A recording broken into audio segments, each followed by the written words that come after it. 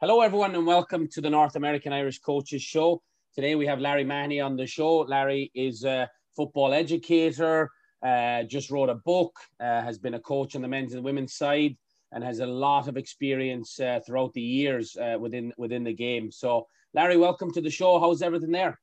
Good, and good. We've had a little bit of decent weather here at last. Yeah, great stuff. It's good to hear. We're seeing all the pictures. It's great to come out of lockdown and get a bit of good weather. Yeah. Things are starting to look a little bit brighter. That's it. It's great stuff. So, Larry, listen, tell us about yourself. Where are you from? Go back to the start, like a bit about yourself, where you grew up, and take us back to the start of everything for yourself in football. Well, I'm a Dunleary man, and I started as a schoolboy player. I would have started with St. Joseph's, which I'm sure a lot of people, well, most people in Ireland certainly would have heard of, would have been one of the major, is now one of the major schoolboy clubs in the country. So I played schoolboy football with St. Joseph's. I ended up then on a very, very good team. We had a really, really good team. I ended up being capped at schoolboy international level. I ended up then, of course, going across the water for trials. I went along that path. Now, unfortunately, as a player, I never really made it. So my story is, they say that the guys who nearly made it make the best coaches. So that's my story, and I'm going to stick to it. That's my story too, Larry. Yeah.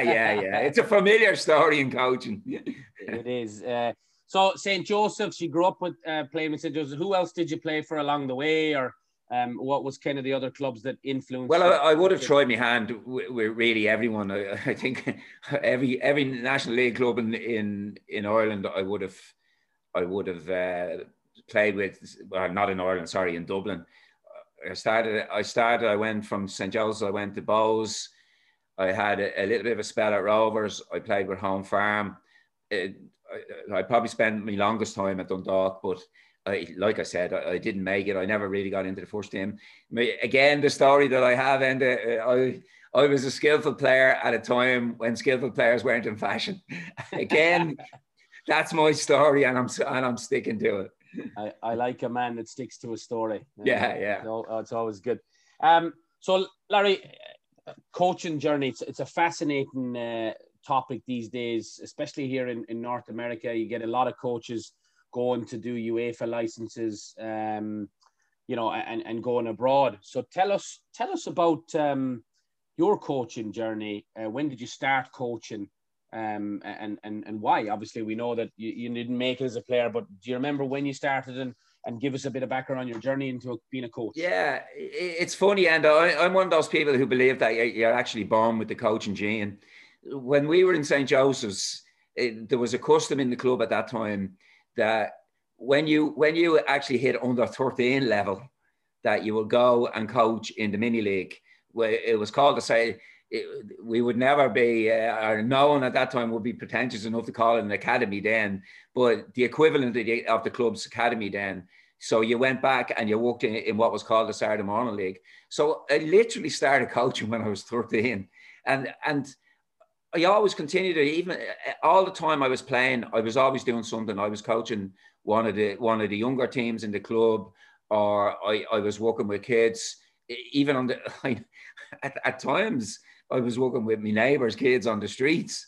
Believe it or believe it not, So I went in and I did, and I wanted, as every young coach does, with the ambition. I went and I started to take the coaching courses at a young age. Like a lot of coaches, I wanted to get through the badges as quickly as I could.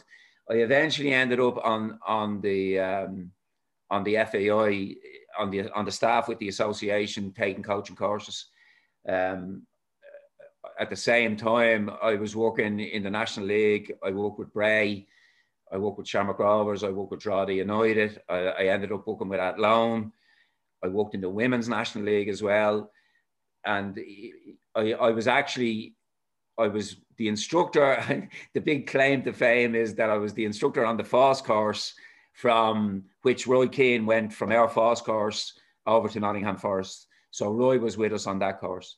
So I'm sort of a walking cliche, because I I've literally worked at every level in the game in Ireland. I've worked from the National League all the way down to working with 6-year-olds, and every single level in between, including amateur, the amateur game as well. Great stuff. Larry, take us back to your first coaching course to obviously your last coaching course. Talk us through how coaching education has kind of changed in Ireland over the years. There's just no comparison now, and there's just no comparison. I was lucky when I worked with the FAI. I was lucky to be there at a time when we were starting to align with the other associations through the National Coaching and Training Centre, which is now Coaching Ireland. So I was there during the process of a European, what they call at the time, the European A license being established. Right. So that if you had an A license here, it would be the equivalent of an A license in England, or it would be the equivalent of an A license in any other country in Europe. So we were there, and I was there at a time when we had a huge amount of catching up to do in terms of the theory side, the scientific side of the game, all the sports sciences, especially though planning and putting stuff down on paper, because up to that, we were meeting with these academic guys and we literally had nothing on paper. So I was lucky enough to be there at that time when we sort of changed from being purely football and nothing else going on in the coaching courses to the situation where we have now, where, you know, everything is about computers, everything is about presentations, PowerPoint presentations and match analysis and stuff like that. But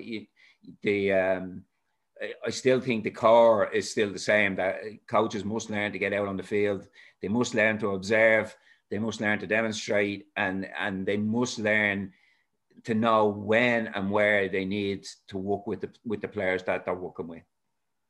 Yeah, it's great to see the FAI courses held in such regard. You know, you meet so many people on your travels now that have been to Ireland to do the courses. So it's great to see that they've evolved so much over the years. And may they continue to evolve. I think they'll continue to get better. I don't know whether you got the message, the subliminal message there. And to be honest, from what I know now, it's a while since I worked for the FAI. From what I see, right, they seem to have gone maybe a little bit too far on the theory side now, and on the sports science side. I talk to people who do B licenses and A licenses now, and the amount of work off the field that they do seems to me now to be disproportionate to the amount of time that they do on the field. Now, I will say that this is information I'm getting secondhand. I'm obviously not seeing the coaching courses now. Yeah. But this is what I'm hearing, that it seems to have gone a little bit too far in the other direction. Yeah, and I know lately as well, the last year and a half, COVID has gone more obviously admin-y with that. But you know, hopefully maybe it'll change as well down the road when COVID is over. And I think all the courses are going like that. But they have evolved a lot, and it's you know, change is good in many ways as well, as we know, Larry. You've been over to the States. We talked about it there, like, you know, a little bit over and back over the years. And how have you seen the coaching change over here? You've worked with a lot of coaches in the US. How have you seen the standard of coaching improve over here when and you're spending your times over here? I've seen a lot of I see a lot of stuff. My experience of American coaching would be fairly limited in terms of actually being there and seeing what guys are doing. I have a couple of good friends in Texas and in New Jersey that I will be familiar with. But looking at it from a distance, you can see the improvement. Okay, the understanding of the game. When I first went over to visit my friends in America, I was meeting an awful lot of people who had a love for the game and a passion for the game, but really at that time, and again, I can only speak from my own experience, didn't really have a deep understanding of what was going on the field in front of them. Now, I was back over visiting a friend of mine in Texas. I think it was maybe 3 years ago, and I would have to say all the coaches were hugely knowledgeable. Yeah. really, really good coaches, really, really good understanding of the game, and really good at actually getting their message across to the players that they were working with. Yeah, no, definitely, for sure. Irish football, Larry, lots of changes over the last number of years. Where do you see the current game at home with the League of Ireland, the women's national teams, the Women's League of Ireland, and obviously the national setup? Where do you see the current state of the game? I don't think there's any, to start with the National League. I just don't think there's any similarity between the game that I worked in the National League when I first started working in the National League and the National League now. And I think this is part of an international trend. Like the technical ability of the players that are working in the league now, I don't think it's ever been better. Now, my dad would say in the glory days it was better, but that was before my time. But certainly in my time, since I've been watching National League, working in National League now, the technical standard is so much improved. Like, all the players are capable of settling on the ball, are doing well, being comfortable when the ball comes to them. They're capable of making moves that years and years ago you would never have seen, moves with 5, 6, 7, 8, 9, 10 passes. Whereas when I first started in the National League, it was very much a battle of attrition. It was long balls, it was knockdowns, it was the fastest and the strongest players. And in all honesty, even at that time, there would have been players in the league for their physical ability in terms of tackling and heading who would not have had what you might even call an adequate level of technical ability. But that's completely changed now, right? And I think it's a lot to do with global trends. I think it's a lot to do with role models. The young fellas, the younger generation that are playing in the National League now, have grown up on the Champions League, have grown up with seeing the ball on the deck, with the ball being kept on the deck. They've grown up with seeing players like Messi with fantastic individual dribbling skills. And I honestly think now, because of this, right, I think this is a great age for Irish football. Yeah, no, it's definitely changed a lot. I mean, the national leagues and things. And how do you see this impacting football over the next 5 to 10 years? Where do you see it going? Where do you see Irish football headed? With obviously the creation of the national leagues a couple of years ago. Do you see more players staying at home now to play League of Ireland with Brexit? Like, where do you see our international football going? I think the Brexit thing will definitely guarantee that our young players, they can't go till they're 18. Now, there's a young guy just gone from Shamrock Rovers to Inter Milan. Yeah. Right, I can't remember the young fella's name, but he's only 15, or he's 15 or 16. So this might be the start, because of Brexit, that all of a sudden, because they can't go to England, that we're going to see more and more players going to the continent. And I think that can only be a good thing. Yeah, me too. And I think a lot of people feel the same way. So, Larry, many years of coaching and on the women's and the men's game. If you could highlight some of your best memories, or do you have a favorite memory from coaching? We all have, great memories, but, what's your favorite or best memory you could put to me? It's a hard question. It's not an easy question, but just straight off the top of my head, I would have to say being involved with European football in what was, I think it was called the Intertoto Cup at that stage. Yeah. Don't quote me on that one. It's changed so often. I think the whole European experience was a great memory. It was in terms of being a coach, the time it was at, I would have looked back and saying that we had just changed. I was at Shamrock Rovers at the time that we had just changed to summer football. And it was I think that was the start of the Irish teams starting to win again in Europe. I think we'd gone through a period where we hadn't won Now, when I say we won 2 games and then we were knocked out. But that whole European experience, I think when we won in Poland and then we beat we played Odra in Poland, we won over there and then we won at home.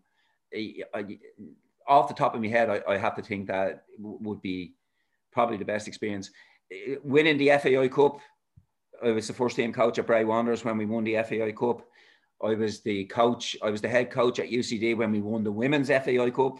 So I don't know. I've never seen that referred to in the history books. I don't know if I might be one of the few coaches that have won the FAI Cup in the men's and the women's game here. But obviously that would be a highlight, you know.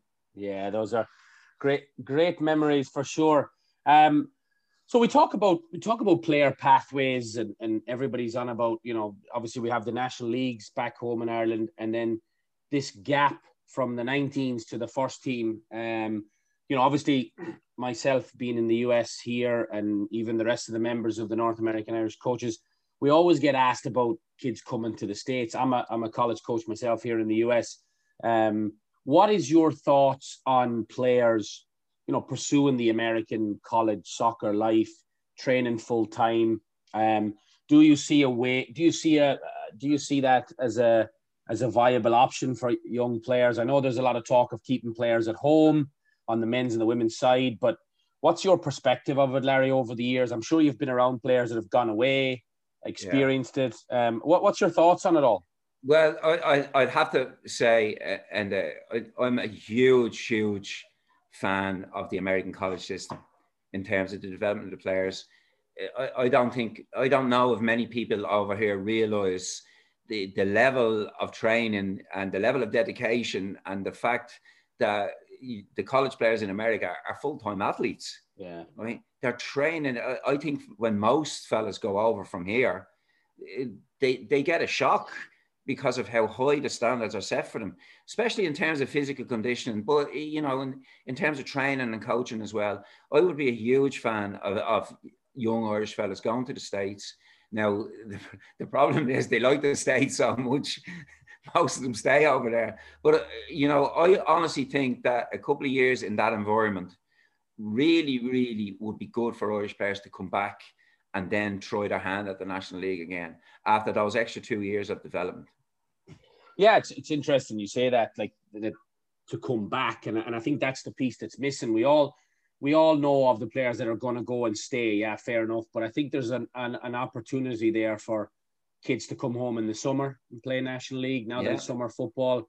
And yeah, it's good that you mentioned that, because I think a lot of people think that could be a viable option. But yeah, I mean, it's like everything in football, though, and like, this will come down to the individual, right? You know, whether you can convince a young fella or a girl who's really ambitious in terms of getting into the National League to go away and then come back, that might prove difficult. But, you know, full-time training can only benefit the players that go over there.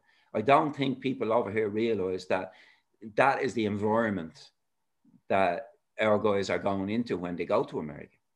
Yeah, I mean, listen, watching, you know, being over here and, you know, having, I've tried to recruit young Irish lads as well this year. I think some of them don't get it until they hear it from somewhere else or some of their mates experience it. So yeah, it's full time. I mean, we start next Wednesday training, you know, full-time training every single day. Yeah. I think the difference as well is, and you'll know just from being over here coaching, the different nationalities that these kids get to play with and against, you know, that you may not get to play with at home. So it's obviously, we, you know, being in the US, we're always interested in people's opinion back home of what the perception is of the college game. So it's good to hear that it's kind of I think it'll become more of an option maybe. Yeah, like the friends that I have in America, I know they are really good coaches. Yeah. Right? And I know that they're capable of developing players to a level that will prepare them to come back and compete at National League level. One of my, a good friend of mine is a guy called Butch Lawfer in Amarillo. Now, it's a long time ago, but his team is the A&M in Amarillo in Texas, the Okay. West Texas A&M. He brought his team over a few years ago, and Good we team. played national league. So I was with him, I was helping him, you know, and so on and so on. We played national league teams, and the guys did well. They got good results. Yeah. I think we drew. I think we drew. Now, at the time, they would have been reserve teams rather than the under-19s, and that it was a good while ago. But that convinced me that he would ask me to send players. That convinced me that I would only ever send him a player who I thought would have been good enough to play in National League level here anyway. Yeah. No. Or a guy who needed a couple of years, but would eventually get up to that level.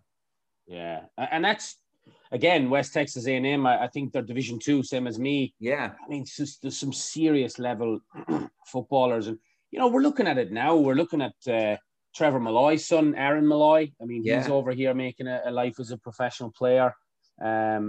Richie Ryan, who's played in the National League. Paddy Barrett was over here. You know, Aaron Malloy obviously went the college route. The other lads went straight to the pros. I mean, it's just, there's definitely talent on the coaching side and the playing side. And I'm glad to hear that, you know, it gets the respect. I mean, and that's interesting that, you know, West Texas A&M. I'm not sure my opinion will be too widespread, though, and that's the problem. You know, but hey, listen, people, it's always good to just hear that, you know, that they came to Ireland and I think did really well against some good sides. You know, I think that's good to hear, because we know for sure over here that teams can go and compete. So that's good. It's good to hear that. I think the American colleges, I think we're catching up now, but in terms of physical preparation, in terms of strength and conditioning, we used to just call it fitness center, but it's strength and conditioning now. But in terms of power and strength, the American college players would have been way ahead of what was going on in the National League at that time. You know, the American guys would have been going through very, very sophisticated training programs, whereas our lads at that time were probably still running laps, to be honest. Now, we've improved beyond all recognition over here, but we were behind. Right? But that whole structure in terms of strength and conditioning and all, any young player who goes over can only benefit from that. If they once they land in America, I think that's guaranteed. Right? I think they have to be lucky. Then they have to land with that in place and with a good coach as well. No, for sure. Once they can get both sides, if they can get both sides of it, the technical side and the physical side from America, they're going to be players if they have the ability initially. No doubt. One or two more questions, Larry, and we'll jump in towards talk about your book. So a big hot topic, and I'm sure you've seen it over the years, especially in a country like Ireland. You know, people are trying to get kids to specify sport at an early age. What's your thoughts on that? Like, you know, do you advise players to keep playing, you know, the 2 and 3 sports until they're a certain age? Or what's your thoughts? I mean, putting you on the spot, Larry. I'd have a very old-fashioned view on this. Go on. And right, you know, when I grew up, you were one or the other.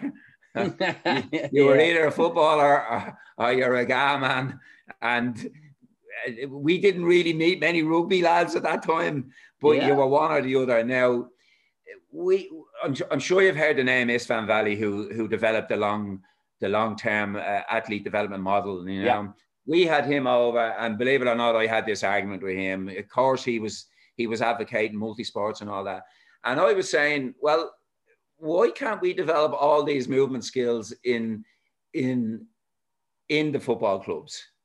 You know, and I know you would know the theory of this, that they should have, you know, a throwing game or a catching game or whatever. But I don't see why football clubs and football coaches can't develop these movement skills within the framework of their own coaching, of their own training at that club, right? You know, the movement skills that are really, really important. No. So I get it. I would have been in FAI coaching in education terms. I would have went down as the guy who argued with Isfan Bally. I'm sure he doesn't remember it, but anyway. I'm sure he's sitting on a podcast here somewhere talking about you around the world. Yeah. but you look, everyone's a product of their own environment, and yeah, of course. Like I said, I grew up believing that we had to hold our own, and we had to fight against. Well, not fight against, but you know, we had to get our lads in before the GAA got them and stuff like that. You know. How do you still think the same today, or do you like a young lad in Galway or Dublin that's at 9 and 10 is playing hurling and football, no. And do you still think certainly not at that age? You wouldn't interfere because this whole thing, the way that things are developed and all this stuff, and it's absolutely unbelievable that you hear people talking about elite academies for 8-year-olds and 9-year-olds. Nonsense. I think. You know, just over the last couple of years, through podcasts and stuff like that, and you know, and through coaching courses, a lot of people that have a little bit of common sense have realised that there is no such thing as elite kids. Right? The most important thing for the kids is that they're happy in what they're doing. So I would never say to a child that you can't play a different sport. Right? I would never say you can't go to the GAA, or you can't go to the rugby, or you can't go to the swimming, right? But you would have to try and make sure, again, depending on the level that you're working with. Of course. You know, if you're working at a club at a decent level, well then I think it's realistic to demand that your kids turn up a certain amount of times a week, and that you know, if there's a clash, that they take that they would put the football ahead of what else they're doing. But again, that would be hugely dependent on the level that you're working at. Absolutely. No, I couldn't agree more. So League of Ireland, I'd be a big fan of it. I've loved seeing the teams progress in Europe over the last couple of years. Some big wins lately for Bohs, and hopefully my own dear beloved Galway United will eventually get back to the Premier Division. But what I thought you were going to say get back into Europe there. Easy, Larry. let's take it one step at a time. One step at a time. I'm a realistic Galwegian, you know. Yeah. So we actually, believe it or not, I did a course, a 9-month course with FOS in Galway as well. Yeah, no, I think we talked about that before. That's right. Yeah. But there's a lot of talk, Larry, about what's next for the League of Ireland. Like, you know, is it an All-Ireland league? You know, there's no doubt our league's heading in a really, really good direction. You know, Sligo Rovers doing really well, and obviously we want to see Cork City back doing well, and these teams will come back. And you might want to see Cork City back doing well. Of course. Take your. I have to be honest and say the reason I say that is, with all the clubs I was ever with, I never won in Cork once. All right. Never ever once did I win in Cork. Great football town as well. So yeah, of course, yeah. The All Ireland League, is that what's next for our football at home? Is that where do you think that stands, and what do you think? Unless there's something akin to the way the Premier League was developed, you know, in terms of big money being put in by someone to organise that, I could not see that happen. And the reason I can't see it happen is because of the political side of it. I just cannot see the administrators agreeing to that. I just cannot see that happen. It's the old one that you've heard it said a million times about administrators. Turkeys don't vote for Christmas. These, you know, what would be needed would be these administrators really devote themselves out of power.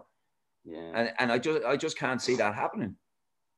Yeah, I think we'd all love to see, you know, Crusaders versus Sligo Rovers, or O's versus Linfield, and you know, I think it would just add such value to the football on the island. But yeah, I mean, do you see the value in it if it was? Let's say we get past it. It would be fantastic. Now, the only thing I would say about that, though, and is running a National League club is really, really expensive. It is. Right? And one, I never hear this said, but the main thing that holds back the National League is the amount of people that are coming through the gates. Right? The lack of finance, right?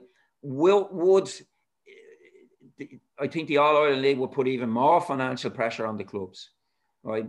It would be, I don't know whether you would get the crowds. You would need to, honestly think you would need to get the crowds in for that league to be successful, for that league to be viable. Yeah. Do you think they'll ever try to start it with the younger teams maybe first, maybe cross games like under 15s playing each other just to, you think that would be viable, or a good option for who knows, Andy? Who knows what football administrators would do? Yeah. Whatever you and I think, right, that might should be matter. The most common sense and the most obvious thing to do. Yeah. Right? I'm not sure the football administrators that I've come across would think the same way. Yeah, I think our opinion should matter, Larry. Yeah, but look, this is an ancient complaint. Like the quality of administration, and we know, and again, this could be a great time because we know the quality. We know all about how it's been exposed, how really, really poor the quality of administration football has had over the last few years. Now, there's hope because there's change coming in, but I don't know how far that can go. Yeah, as Irish fans, and we're always optimistic, and it is great to see our game change and a lot of things happening. So it's good to get a man that's feet are on the ground opinion as well on all of this, because I think we all the expats over here, all we do is we're talking optimism. What happens well, on the field, and like everything on the field is really, really improved. Brilliant. A blind man could see that, right? Yeah. But we have a situation where some clubs have money. We've always had this situation. The likes of Rovers are being backed with serious money, with full-time training. How will the other clubs catch up? Yeah. At the end of the day, professional football is all about money.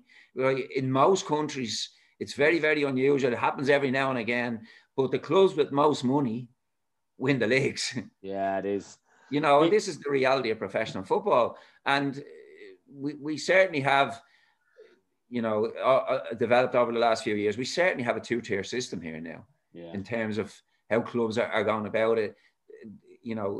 How can the clubs who are not financially doing as well, they must be commended in terms of the way that they can compete with clubs who are training full-time. Guys that are training 2 or 3 times a week are competing against guys who are full-time, and for the most part, they're holding their own. Yeah, true. Larry, let's get to the book. Let the Players Play. Tell us why you wrote the book. What was the premise behind the book? How has it been received? Well, it's I'm sure there's a million people saying the same thing to that question, and it was a lockdown book. Right? I disciplined myself to sit down for 4 hours every day and put it together. Now, when I say put it together, it was really a matter of putting loads of stuff that I had done before, because somehow that job, when I was working for the FAI, somehow that job had fallen into my lap in terms of writing up handouts, doing the curriculum for the courses and stuff like that. So I was always tipping away at writing something like that. So it was a matter of sitting down, putting all my thoughts together, and starting to learn how to work a computer properly. In all honesty, how to type properly and that. Okay. So when I thought of what I was going to do, this idea had sort of been fermenting for a while in my mind. I've been doing a lot of work with grassroots football over the last few years with young kids. And I've been looking at the way things have been developed, the way things have been developing in football. And one of the things that struck me, right, was how knowledgeable people are now because of the internet. Right? So All of a sudden, people are talking about the half spaces, and they're talking about the low press, and they're talking about the high press, and they're talking about retreating defense, and they're talking about counterattack. And these were only terms that were used by, at one time, they would have been only terms that would have been used by professional coaches, right? Now, all of a sudden, everyone has information, right? And this is a fantastic thing. But I do see a negative side to that, because all over, everywhere I see it, I see grassroots coaches who are looking at all this stuff on the internet. They're looking at Manchester City training sessions. They're looking at Pep Guardiola coaching this, that, and the other. And they're coming down to their under 11B team, and they're trying to do the exact same thing. Right? And I'm not imagining this, because I wouldn't be condemning the internet, because I see it as a fantastic resource. So I'm looking at all of these resources, and I'm looking at them, and I'm seeing questions come up on these coaches forums, grassroots forums. Anyone got any exercises for counter-attacking for my under-8 teams? Right. And like, it's just, these guys just have lost any grasp of reality in terms of what they can achieve with these players. Right. Yeah. So what I wanted to do was to write something that a grassroots coach who was only starting off could use with players who are only starting off. Right. So that was in common. So that was one of the ways that I came at it. Now, the other thing I did, or the other way that I looked at it, was when I worked on the coaching courses, we examined at the end of the coaching courses, when guys were doing their coaching practices as well. I'm sure everyone who's been on a coaching course can relate to this. The thing that coaches always found the most difficult was actually coaching in the game, right? Okay. A lot of coaches are good at drills and might be good at functional practices and stuff like that. But I always found, and it was always my experience, that coaching in games was the hardest thing for beginner coaches. So the book is a guide to coaching for grassroots coaches to actually learn to coach in the games. Yeah, for sure. Larry, so the book's been well received. How's it been received over in Ireland? It's been great. Now, I know these are small numbers in the big scheme of things, but I've sold over 500 copies of the book now. I'm absolutely delighted with that. It's far exceeded what I thought it would do, and it's been really, really well received.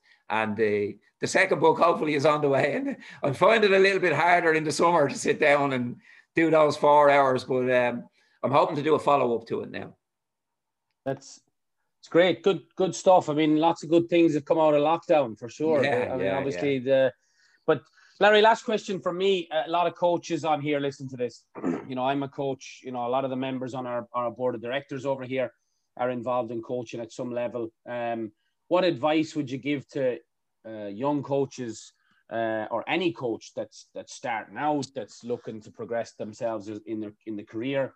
Like, what are some of the things that you are glad you did over the years as a coach, or didn't do? And it's probably the opposite end of what I didn't do, and I know now. Well, look, here's the thing. First of all, in terms of working on the field first, and then moving on to doing the coaching course and stuff, I think, and again, this is a huge message in the book. This is really, really the core of what I'm trying to get across. For me, we've just talked about coaches overcomplicating things and, moving beyond what the players are capable of doing. I think for beginner coaches, for coaches of youth players, they must realize that the job of the youth coach is to simplify the game for the players, right? It's not to complicate the game for the players, but it's to simplify it. So the coaches who are working with young players, right, must be able to see that themselves first before they can teach that to the players. So they must be able to get to the core of what's needed, right? And I honestly think, again, of course, I'm going to keep coming back to the book here. I think coaches need to realize that most learning is done in the game.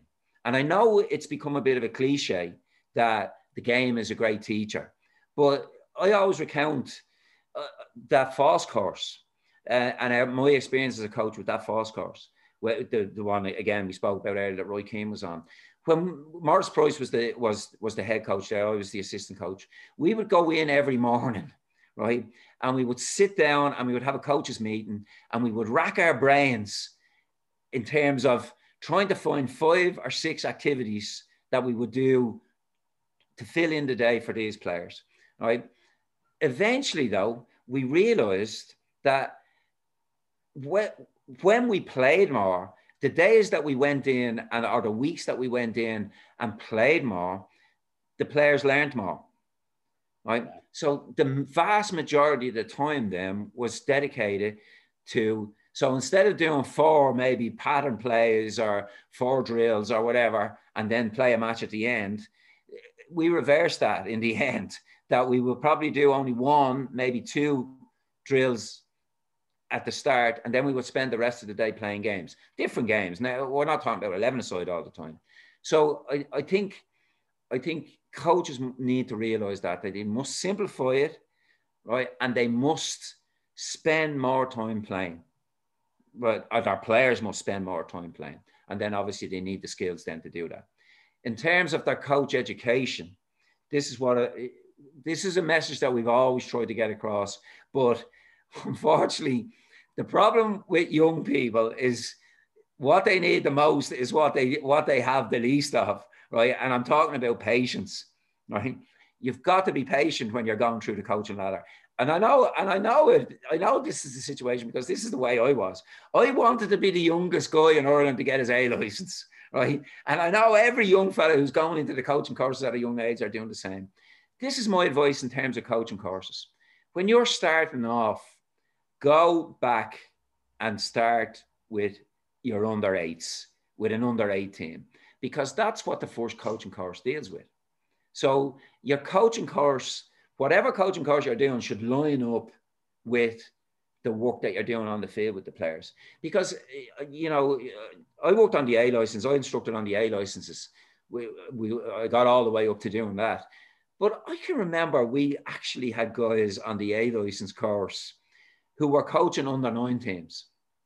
Right? So what they were doing on the course had absolutely no bearing on the stuff that they were going to do with their kids, because it was obviously way above their heads. So what I would say to the beginner coach, when you do your first coaching course, go with your under 8 team and your under 8 and under 9 seasons, work with them. If you do a lot of good quality work and the players progress well, then you go on your next coaching course to prepare you for the next 2 years with those players. And so on and so on. So by the time, let's say you do your youth license when your players are between 10 and 12, which is the relative material on that course. If you do all the stuff well and the players progress well, right, by the time they come to under 14, well, then you're ready to do B license stuff with them and they're ready to do B license stuff. And so on and so on. So go up the ladder slowly and go up the coaching ladder with your players. You know, and to me, that just makes common sense. Now, again, like I said, common sense was something that I didn't have when I was young. And I know the vast majority of young coaches want to do that. But I would just say patience, patience, patience. What did they say? Common sense is not so common sometimes. Yeah, common sense is not common practice. Yeah. No, it's good to hear about, you know, I mean, I haven't spent a lot of time in different countries as well myself in the last couple of years, Japan and bits of South America and Central America. The kids are just playing. Like there's no, like you said, trying to replicate Pep Guardiola at U10 and 11. I mean, these kids like are just playing and playing and playing and playing. And yeah. And one thing I would say, and again, I don't want to be the Irishman or the European criticizing the Americans, but that was a thing that I saw in America before it sort of happened here, because the American guys love information, you know, and every American guy has gone on a coaching course where Jose Mourinho has presented, and every American guy has gone on another coaching course where Alex Ferguson spoke, and they love the information. And I think when I spoke to American coaches, that was what I was trying to say to them, that again, don't be complicating things. Realize what is at the core of your players learning, what needs to be at the core of your players learning, and work to simplify the game for the players. No, absolutely. Larry, that was brilliant. I know we got this in before your holidays coming up tomorrow. Yeah, big holiday. Tell us where you're off to. Well, I'm off to Kappa Hospital tomorrow, Enda, to get 2 new hips. Well, please God, you'll be up bouncing around, and maybe we'll get you over to the States at some point in the next. Well, like I'm very young to be getting my hips done, and so my aim is to be in the Bray Wanderers first team by Christmas. Yeah, that's a lofty aim, but I think you could achieve it. Well, could I just give you a little pointer? Could I just get a little plug in again for the book? Yeah, fire ahead. Because the web, the address for the website is a little bit different than the book. Yep. The address, the name of the book is Let the Players Play. Yeah. But the website is bigpicturecoachingireland.com. Okay. And we'll try to copy you on there and tag you in all the social media and stuff, and appreciate that. I appreciate that. Yeah, no, I'll have to get a copy of the book myself and read it here on some of these long away trips we've got coming up. But we wish you nothing but the best, Larry, tomorrow. I know you'll be flying it here soon, and please God, we might see you in the US at some point. So Larry, all the best, and thank you for joining us. Watch out for the Bray Wanderers team sheet. Do Bray Wanderers know about this? No. Some man. All right, Larry. Right. Listen, all the best. Appreciate you coming on. Thanks very much, Andy. Cheers, man. Bye-bye.